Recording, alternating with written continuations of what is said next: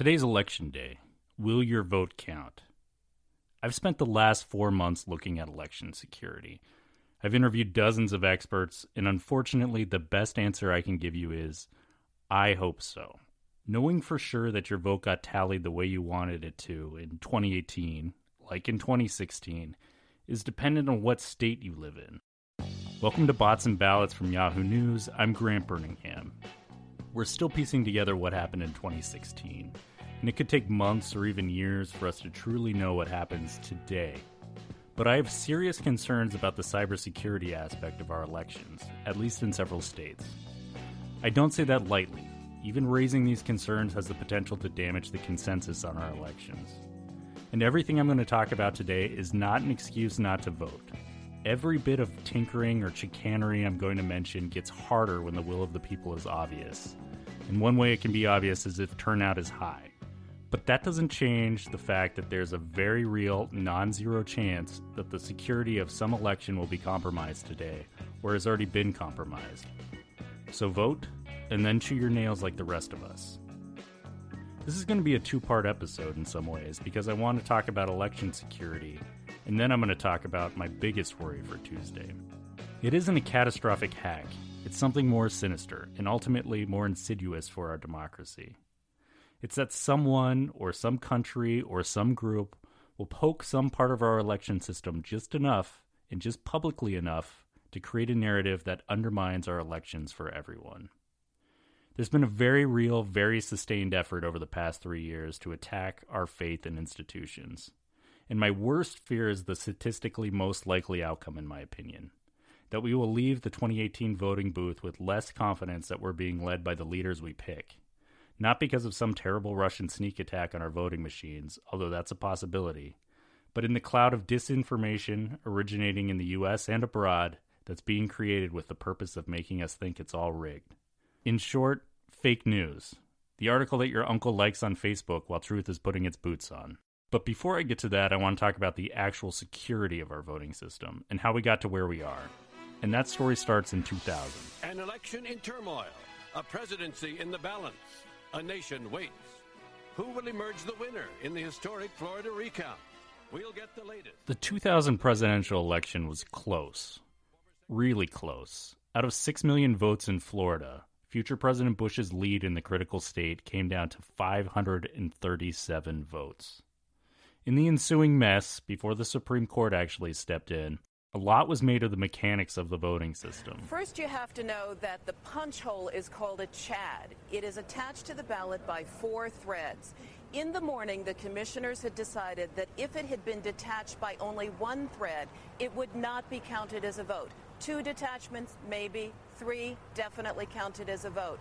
At some point in the process, that was changed. It all seemed pretty archaic. After 2000, Congress did its best to prevent Florida from ever happening again. Unfortunately, that meant pushing states towards new, unproven technology, which didn't have a backup. Now, it's almost understandable that states would jump on this technology a little early. What's less understandable is that in the last decade and a half, after one system after another has proved insecure, and computer scientists have been sounding alarm about direct recording electronic machines, or DREs in particular, several states haven't upgraded their voting machines.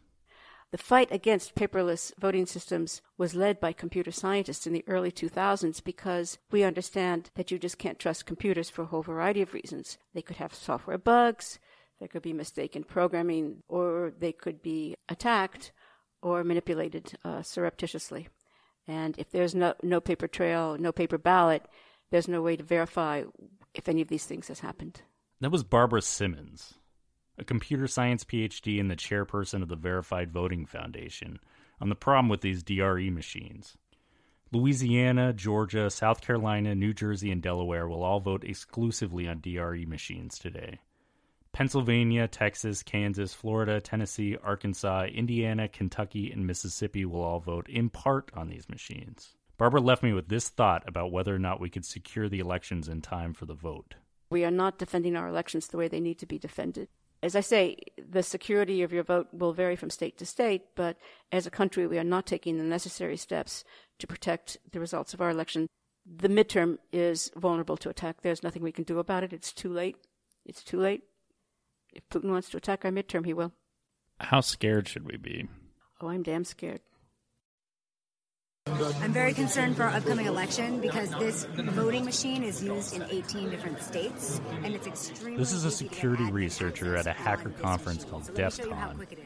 Now, this year at DEF CON, they bought a bunch of voting machines and they let security researchers do whatever they could to them. Here's Rachel Toback breaching a voting machine, which voters will use today in the state of Georgia in under 2 minutes. Removing this, you don't need any tools to do this. Unplugging this, again, you don't need any tools to do this. Turning it on, all you have to do is pick this lock here with a ballpoint pen. Open this up. Press the red button, and we're going to let it boot up here, and then I'll show you the admin access. I did a whole episode on the election security in Georgia, in part because it's some of the worst in the country. Here's characteristically soft-spoken internet activist Cory Doctorow on the machines being used in Georgia.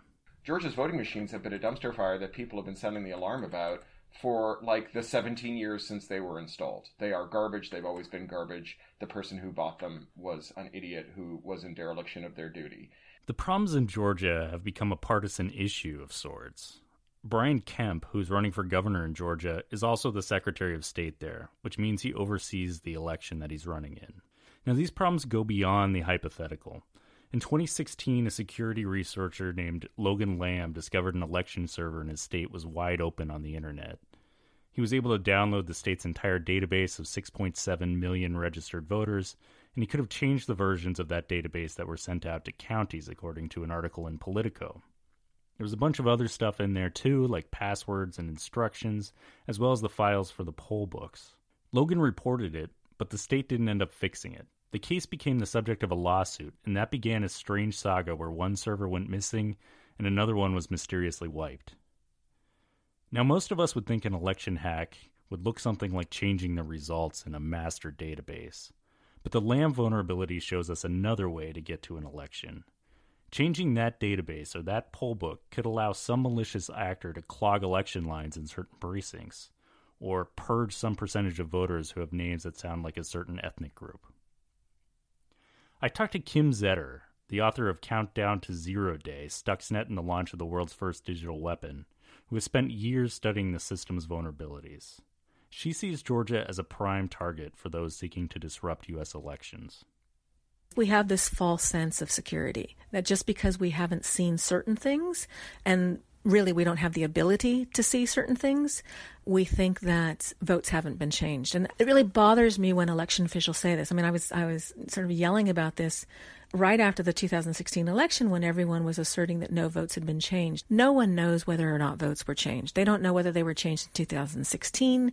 They don't know whether they were changed in, 2014 or 2000. All of this is meant to ensure that there's no sort of national panic about our elections. I see the value of that on the one hand, but on the other hand, it really undermines our ability to fully secure the elections and election systems. So there was one final attempt to get paper ballots in Georgia. I talked to David Cross, a lawyer with Morrison and Forrester, who sued to try and force the state to have paper backups in time for today's vote. The suit ultimately failed, but not before the judge pounded state election officials for having, quote, buried their heads in the sand for Georgia's election voting system security. When I talked to Cross, he put much of the blame for the state's problems at the feet of candidate Kemp. He has made it an issue to keep Georgia's system how it is for this election, and that's what's odd. The state finally issued an RFI, a request for proposals to replace this system, but not until the 2020 election. And I don't think it's a coincidence that request went out, right around the time that I think shortly after, if I have the timing right, after we filed our motion for preliminary injunction. Cybersecurity is just one of Georgia's voting problems right now. 50,000 voter registrations were put on hold, which was the subject of a lawsuit. An exact match program put in place by Kemp, where a misspelled name or missing hyphen or apostrophe could block your registration, affected another 53,000 voters, 70% of whom were black, according to the AP. Kemp's office purged roughly 1.5 million registered voters between the 2012 and 2016 elections. The AP reports that 670,000 voters were purged just last year. And there's been an effort to throw out absentee ballots with signature mismatches, a move that was blocked by a judge. Also, 214 polling places have closed in the state in recent years. But Georgia is taking place on the backdrop of a larger national story. In 2017, the Department of Homeland Security notified 21 states they had been targeted by Russian hackers during the 2016 presidential election. We also know that spear phishing emails with malware were sent to election officials after someone impersonated a Florida-based e-voting vendor. The NSA believes that was done by Russia. The publication The Intercept found out about the attack using a public information request for an election official in North Carolina. It's unknown if the email worked, but the state was plagued by glitches on Election Day in 2016. I'm not all doom and gloom here. Here's Joe Hall, the chief technologist at the Center for Democracy and Technology, who says in some ways our election system is a much harder target in 2018, but also puts the fight in pretty stark terms. So we're better off than we've ever have been. The way I describe it, and this is unfortunate and not truly fair to election officials, is we're sort of arming janitors to fight Navy SEALs or Special Forces folks. Like, we have a lot, right, to do before we really can adequately defend ourselves. And right now we're sort of sharpening their broomsticks and things like that and hoping that the Navy SEAL folks find some other targets that are more interesting or more financially, susceptible or whatever. But yeah, so we're better off than we've ever been, but we have a lot of work to do and a lot of investment that we need in election as critical infrastructure. So that's where we are on election security. I said at the beginning this would be a two-part show, and this is where I'm going to get to my real fear with this election. I talked to Representative Denny Heck, who sits on the House Intelligence Committee, and one thing he said to me when we were talking about these probing attacks in 2016 from Russia really stood out for me.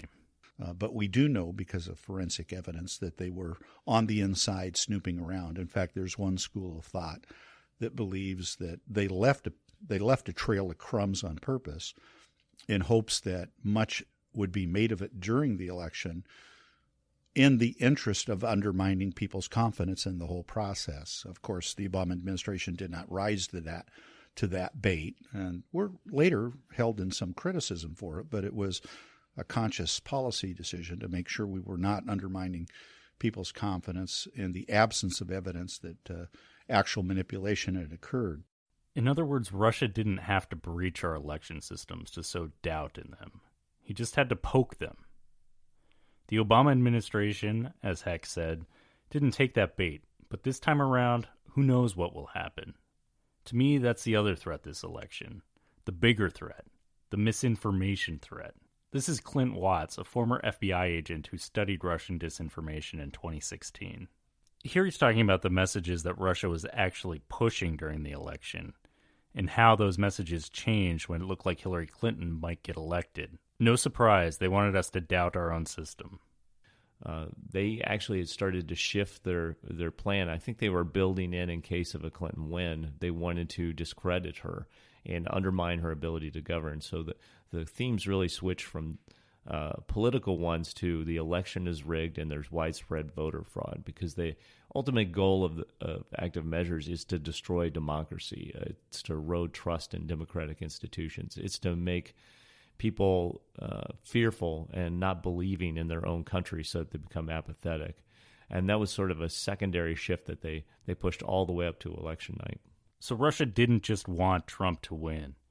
It also wanted us to doubt our own institutions, like the FBI and our financial system and, yes, our elections.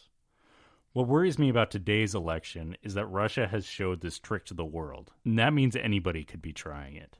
But disinformation now is far more likely to originate in the United States on a website like InfoWars as it is from a foreign intelligence service. Right now, we're a country with a fractured view of reality. There are people who are deliberately trying to mislead us daily, to make us doubt, to make us despair, to make us apathetic. My worst nightmare is that the election today will play into that and add to the cycle, and that will make 2020 worse as a result. Here was my guest from my first show, Samuel Woolley, director of the DigIntel Lab at the Institute of the Future. He's an expert on disinformation and bot messaging, and he sees this muddied information space as leading us to more division, more disgust, and ultimately more dropping out of the election system. The goal of misinformation and of fake news is not just to get you to change your political opinion. It's not to try to get you to see articles you didn't see before. It's to make you disgusted, and it's to make you confused. And by doing that, it's to kick you out of the electoral process. In 2018, what I'm most concerned with is sort of this underlying issue of the way that propaganda consistently seems to be using to exacerbate what is already terrible polarization in this country between Republicans and Democrats. I think that we will see more granular usage of propaganda against people of color, against women, but also from one party to the other. Abortion, gun rights, gun control, gay marriage, marijuana legislation, all of these hot button issues in American politics will see propaganda get leveraged both for and against them. Since I talked to Sam, he's indeed seen some of this hyper-targeting. In a report that came out on the 26th, he found that members of the far-right extremist groups and the alt-right have stepped up their online disinformation offensive to attack and intimidate Jews, especially Jewish journalists. The report found that 30% of the accounts responsible for the harassment were bots, meaning they were magnification tools for someone else's political aims. The day after the report came out, a gunman shouting anti-Semitic slurs opened fire inside a Pittsburgh synagogue. It's a dark time for our information space. So will your vote count? Unfortunately, in vast swaths of this country, we don't have a good answer for that, and that's unacceptable. But we're also living at a time where our cynicism and our disgust is being used against us. Everything I said about the cybersecurity of Georgia's election system or the other states with DRE systems is true, but it doesn't change the fact that our democracy is under assault right now. We have an obligation to show up. We have an obligation to vote. We may hear more about the cybersecurity problems that happened today, and when we do, we have an obligation to fix them. But we can't let it stop us from believing in elections or in America. That's it for Bots and Ballots this week. I'll just say it one more time to be annoying. Please vote today if you haven't already. Thank you to all my guests. This is my 20th show. If I've spent even a minute inside your head, I want you to know it's been a tremendous honor. Bots and Ballots is going to continue after the election. In the coming weeks, I'm going to look at regulation for the social media giants and for Google. It's a space where I feel deeply conflicted. On one hand, I think Facebook and Twitter and Google have some responsibility for the content that they serve. On the other, I'm not comfortable with them blocking certain types of content and not allowing people to sort out the best ideas from the bad ideas. I'm also not sure that I trust them to make the best decisions, and I'm terrified that Congress will blunder into the situation and make it all worse. It's a fascinating beat, and I'm going to stay on it in the coming months. Thank you to my producer through all this, Leah Hitchens, to my editor, David Knowles, to Yahoo News for giving me this podcast. Please subscribe at Apple Podcasts or wherever you get your podcasts. For Bots and Ballots, I'm Grant Birmingham.